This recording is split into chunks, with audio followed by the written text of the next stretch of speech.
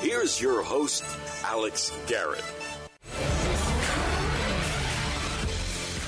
Well, I know I haven't been talking about the news as much, but when it comes to trucking, when it comes to trucker envoys, when it comes to supply chain, I know who to turn to. New York Truck Stop's very own Zach Miller. Zach, welcome back once again. Hey, Alex. Always a pleasure to be on with you. We normally talk the city, but I really don't want to focus about that because I'm hearing Super Bowl Sunday is a quote-unquote Freedom Trucker Envoy coming to the Super Bowl in L.A. What's going on? I didn't hear anything about L.A. It wouldn't surprise me. But this is really a big problem. I want to say the first or second week in January. Let's go back to 2021, actually. Both Canada and the U.S.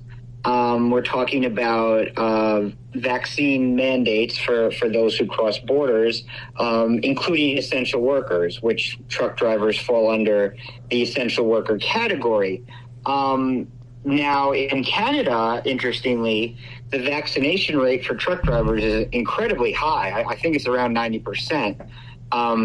Here in the U.S., it's not quite as high, but it's not, a completely terrible number either. But there's a lot of concern about the drivers who operate cross-border freight, about the effect the mandates would have, about, creating labor shortages, about increasing wait times at border crossings, about problems with supply. So there were some very real concerns that drivers on both sides of the border had about the mandates. And Zach, can I go back really quick? Because I feel like people feel like truckers are too stubborn to listen to anything. But 90% vaccinated? In Canada, yeah. Yeah, but in trucker, for the average onlooker of truckers who see these big burly guys riding these trucks for 18 hours, they're like, man, they actually follow what they've got to do, and you're proving that. Yeah, exactly, and that's I'm glad you saw that, because that's where this thing is getting a little weird. And then there was a little bit of saber rattling. Canada made some changes to the mandate, but not not exactly to the extent that many drivers wanted. We know what happened with the U.S. vaccination mandate. So here we are, we get to mid-January where the mandate's going to take effect. And again, there's concern about the economic impact that this is going to have on those who operate that cross-border freight. And as far as I know, those concerns were being relayed to the Canadian government. And again, as far as I know, not being ignored. I think the Canadian government was taking them seriously and was going to sort of take a wait-and-see approach, certainly based on the fact that the infection rates were pretty high, around this time in the beginning and middle of January. And then, you fast forward to the last couple of weeks, and all of a sudden you're seeing these massive protests. They're called trucker protests, but we are seeing a lot of landscapers and farmers and just people in pickup trucks going there to protest. And these protests have really been incredibly disruptive to the communities. It started in Ottawa, the Canadian capital, and then they moved to some of these other places. And it does seem very peculiar. I know a lot are saying it's this, grassroots trucker protest. That doesn't quite seem to be the case. This seems to be a very well-coordinated effort to cause much more disruptions than would be warranted from the very real and legitimate concerns over the economic impact of the mandate. And what we're starting to see now, before we get to possibly in LA or New York or anything else, what we're starting to see now is these protesters just blocking the borders. Well, let's talk about that for a quick second, because I feel like on the right, they're praising these guys. And I'm like, Didn't you hate when the BLM protesters blocked traffic? What's the difference here? You know what I mean? I totally agree, and I think that, look, both the U.S. and Canada are very clear that, freedom of speech and freedom of assembly is a protected right. But to your point, blocking the streets, all of a sudden this becomes a real safety issue. And, whether it's people blocking streets or vehicles blocking streets in protest, it creates a very dangerous situation. And blocking borders, we're seeing a massive economic impact. And it's just like, well, I was under the impression that the whole purpose of the protest was because you were concerned about the economic impact of a vaccine mandate. And now You're just like, well, we're gonna create our own economic hardship for people. It's like, well, this seems wrong. So, something got off the rails really quickly here with this protest. Absolutely. And I'm not sure what groups are fully backing it. And I'm talking, financial backing. But who are you talking to in New York about this? Are truckers coming to you and saying, Zach, make sure they know this is not who truckers are, are New York truckers talking to you? It's really, nothing that I've really heard from anybody is, these truckers from New York are running to Canada to protest. I'm not saying that isn't happening, but well, are they disavowing it to you? Like, have they talked to you about it? Are they disavowing them? Like, have you heard those comments? I think it's more. I wouldn't say it's a full on disavow. I think it's more of just a sort of odd bit of curiosity. Like, what exactly is this, and how did we go from a very real concern about a mandate to whatever this has become? I was going to ask you that. Is it too late to talk about it on the podcast before it snowballs, or can this podcast maybe urge people to have common sense? I don't know. Or am I too late in the game with this? I think urging common sense is always a good thing, and I definitely think it's important that people just talk to each other and not at each other, because again, I think that any viable concern that was had over the mandate is something that could be talked about, calmly and respectfully between, labor management and government officials. There's just no reason for this to have become what it became. And especially in terms of truck drivers specifically, we know that they do not spread COVID at a particularly high rate. They do not interact with people in large numbers. And they are isolated in a cab for most of the time. And we've had this data since pretty early on in the pandemic. So it's not, the notion, the purpose of a vaccine mandate is, of course, to, protect the public and vulnerable populations from the spread of COVID. The truck drivers largely do not cause that spread. They're not, though they're essential workers, they're not, public-facing essential workers like some of the other, groups of essential workers have been. So it does seem like for a public safety mandate in Canada, to carve out truck drivers wouldn't be such an onerous lift. Now maybe I'm sure I am oversimplifying things a bit. Well, I want to ask you this because when you say that, I feel like maybe some truckers, and I'm not defending these guys, but the devil's advocate as well, you needed us. You talk about how short we were, and now you're asking us to vaccinate or fire us. And I feel like there's some frustration there, and rightly so, but not to this point. Right, exactly. And I will just say that really termination was not what was on the table as far as I understand.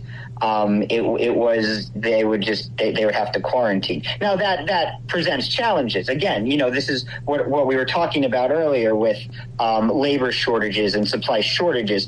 To say, oh, you have to quarantine anytime you cross the border if you're not vaccinated, that has an impact on the driver. That has an impact on the company. Absolutely. But it's not oh my gosh, if you're not vaccinated by, I think it was January 15th when it went into effect, you're fired. It wasn't exactly that. But still, but that's why the concerns that they had when all this was announced were very real and legitimate. But this has just gotten way beyond that. And don't you think places like GoFundMe are making it worse? I don't know. I feel like they're just stepping into it with this also.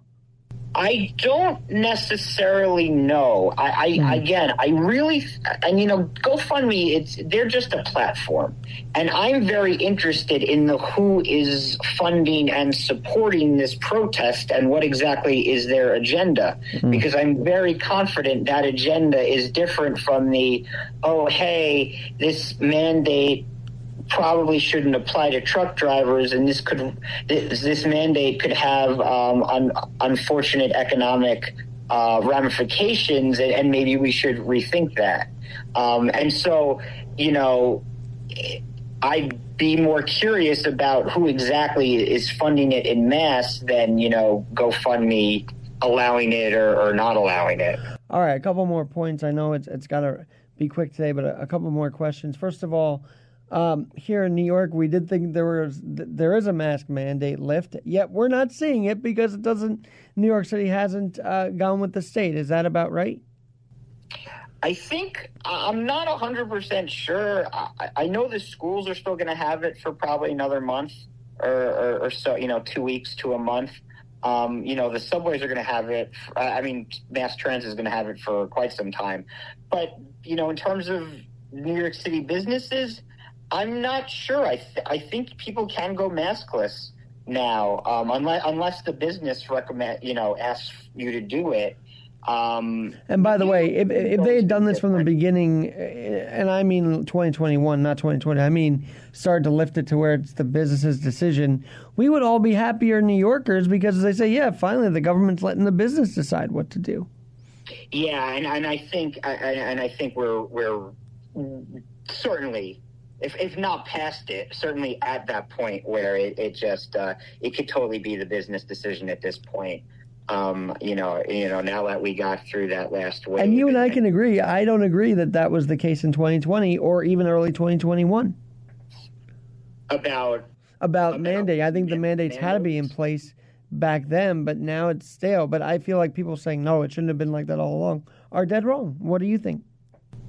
I think that it was when we were seeing that winter spike in, gosh, when was it? I guess it was 2020. Who knows what time even is anymore. When we were seeing the winter spike before the vaccines were available, I think probably a mask mandate was warranted. But that's a very specific case. That's not let's leave it indefinitely. That's very much, there's this spike and cold weather and we don't have the vaccine. This is the best we can do right now. But once we have more tools available, combined with, declining numbers, you really can't. It's really not in the best interest of everybody, I think, for the government to say, do this, don't do that. I think you could let the businesses make up their own minds on that. All right. Supply chain. I want to get your thoughts on that because there's this America Competes Act, and actually funding toward fixing the supply chain is in it. I don't know if you've seen the bill or not or seen stories on it, but it seems like a logical bill to pass, and I know you want to talk about that for a minute. I would agree. I think it is very logical, and you know it. We've spoken on air about it. We've spoken off air about it. I am a huge fan of anything American manufacturing that we could possibly be doing. I think, the mistakes we've made for the last 40 plus years of turning away from the manufacturing and industrial sectors have been just utterly devastating to our economy, to so many cities and towns across this country. And it left us extremely vulnerable to what happened to us during the pandemic, which we're still, going to be recovering from economically for some time. So any investments that we can make in homegrown industrial and manufacturing sectors, I'm always going to be a fan of. And given that now people have a better understanding of the supply chain and a better understanding of how really left out on the ledge we were, what better time to crank up the manufacturing here? The question is, will Senate pass it? That's always a big question, isn't it? It is. Yeah, it is. Who knows exactly? I would think that, certainly I think this would have a better opportunity than, the massive Build Back Better or whatever the social program was. I would think this has a better shot. And I would hope also that we see a lot of support from business communities, from, be it the U.S. Chamber of Commerce or some of these other large groups that generally lobby the government on behalf of employers and businesses. I would hope that they, lobby the Senate to really pass this bill and to get it signed and start getting this flowing. Well, you have not podcasted in a little bit, but I know New York Truck Stop Radio does have a podcast with a trucker about the supply and the shortage, and point people to that really quick. Yeah, thanks. That's you can just check out NewYorkTruckStop.com. Podcast is going to be right there on the webpage. He's one of the drivers at the Port of New York and New Jersey. One of the busiest ports in the country, and he talks about really just how they're treated at the port and how difficult it is, but, at the same time, how important it is. And that, I think, going back to what we were talking about earlier with some of the trucker protests, at the end of the day, we all know how important truckers are to the economy.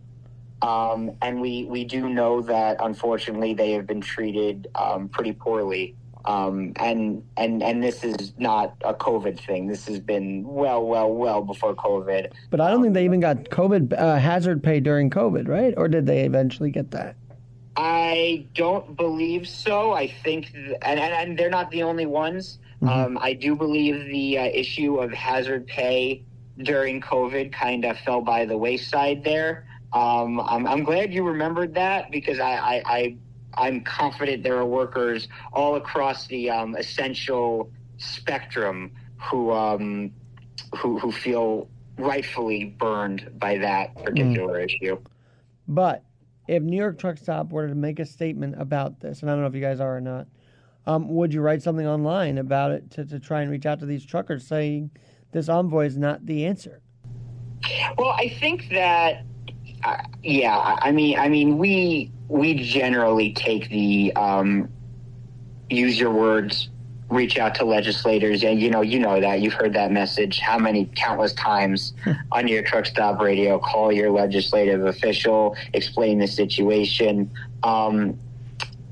Trucking is something that it is such a important and wonderful industry, and you never want to be in a situation where a couple of people can really cast a poor light on an entire industry.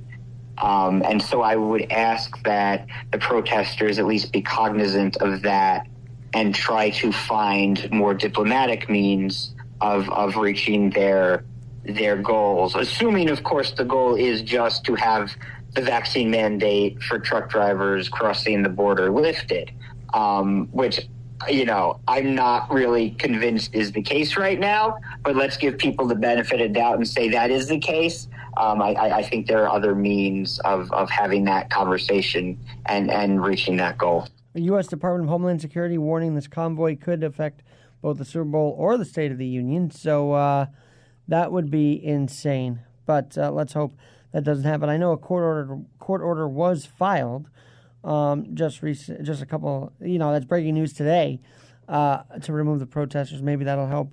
But man, if you stand with common sense in the trucking world, I think they'll listen to you, Zach. So keep speaking out. Well, I would hope so. And again, I think that's the point. So you're going to disrupt the Super Bowl. You're going to disrupt the State of the Union address because the government of Canada said you had to be vaccinated if you cross the border. Come on, guys. Really? Where's the correlation there between those two things? All right, one last thing. Two last things. Harden go. Keep them coming. Harden go to Philly really quickly. What's your thought on that? I mean, you got to talk a little sports here as well. Well, geez, I mean, he follows in a long line of people with rather significant beards leaving Brooklyn to go to Philadelphia, at least during the last couple of years. I think that, first of all, from the Nets' perspective, my gosh, how that imploded! What a disaster is too strong a word, but what a unsuccessful experiment that was. Yeah. Between the big three. From Philly's perspective, it's funny. I thought that Simmons handled the entire thing wrong, and yet he got exactly what he wanted out of that. And that is something that kind of leaves a bad taste in my mouth, because it's like, and I'm not saying they didn't need to get a divorce. I get it. I get that was a brutal situation for him, but just like the way he went about it and for it to have worked out perfectly, I don't love that. And the same thing. So what, now that's two teams that Harden quit on in the last, year and a half? It's right. Like, come on, man! You're a Hall of Fame player, and you're quitting on teams. I'm at least glad that they traded their troubles for each other. That's nice, but it's frustrating, to see some of the mentality here. Fun tidbit though about the trade: Doc Rivers traded his son-in-law in this deal. Wow. Yeah, that is crazy. All right, yeah. And then I saw that, and it's Seth Curry coming to the Nets. We'll see how that goes. The Super Bowl, got to end on that note. Who are you going for? So I think that in terms of winning, I can see the Rams winning a close game, but that Cincinnati team they are so feisty. Burrow is just a superstar. And the thing about Cincinnati is there really is no bad outcome for them. We're talking about a franchise that was down in the dumps for so. I know they had a night. I know. With Lewis, the record was okay, but they never won a playoff game. Before Lewis got there, they were just an atrocious franchise in the '90s. After their last Super Bowl run. So it's so wonderful for them to have made the game. And if they lose, whatever, you have a stud quarterback, you made a deep run, kudos for making a Super Bowl. And if they win, they win, you're champions. So a team like that, a team that gets to play loose and fun, and there's no bad outcome for them, that's feisty with a stud quarterback, they're dangerous. Yeah. So Cincinnati is a very dangerous team in this game. I will tell you that with the line being, LA by 4, I think I'm probably going to take Cincinnati with the under, getting 4 there. Because I could see the Rams winning a close game, but I think Cincinnati's feisty and could keep it close. And Burrow with the ball late in the game with an opportunity to win it, that's a dangerous scenario for the Rams. Well, it is, but I think the fact that they have Cooper Kupp, Cooper Kupp's one of the biggest weapons they have, and I'm torn because I think Stafford's been through so much. If he happened to win, that would be special for him. No doubt. I agree. And I will say this about the Rams. I love their go-for-it mentality. I love that they put their chips in the table year after year after year. I love that they look to top grade every position throughout the year, every year. I think that the management is so forward thinking, and they zig when the rest of the league zags, and I really respect and appreciate that. And I agree with you. I think in terms of team building, in terms of some of the players on that team, they really do deserve to win a Super Bowl. But this is sports, as you know. It doesn't always go that way. Well, the ball will bounce a certain way, and who knows? Maybe they'll have another half-yard stand this year to win it in their own home, like they did in 98, 99. That's just crazy. The 99. Yeah. Absolutely crazy. All right, Zach, I know you got to run, and I appreciate the time. Thanks so much. And NewYorkTruckStop.com. Look out for that interview, and look out for more information on what's going on with the Envoy, as Zach's very passionate about it, as you could tell. Thanks, Alex. Take care. I'm Alex Garrett, where we're always adapting.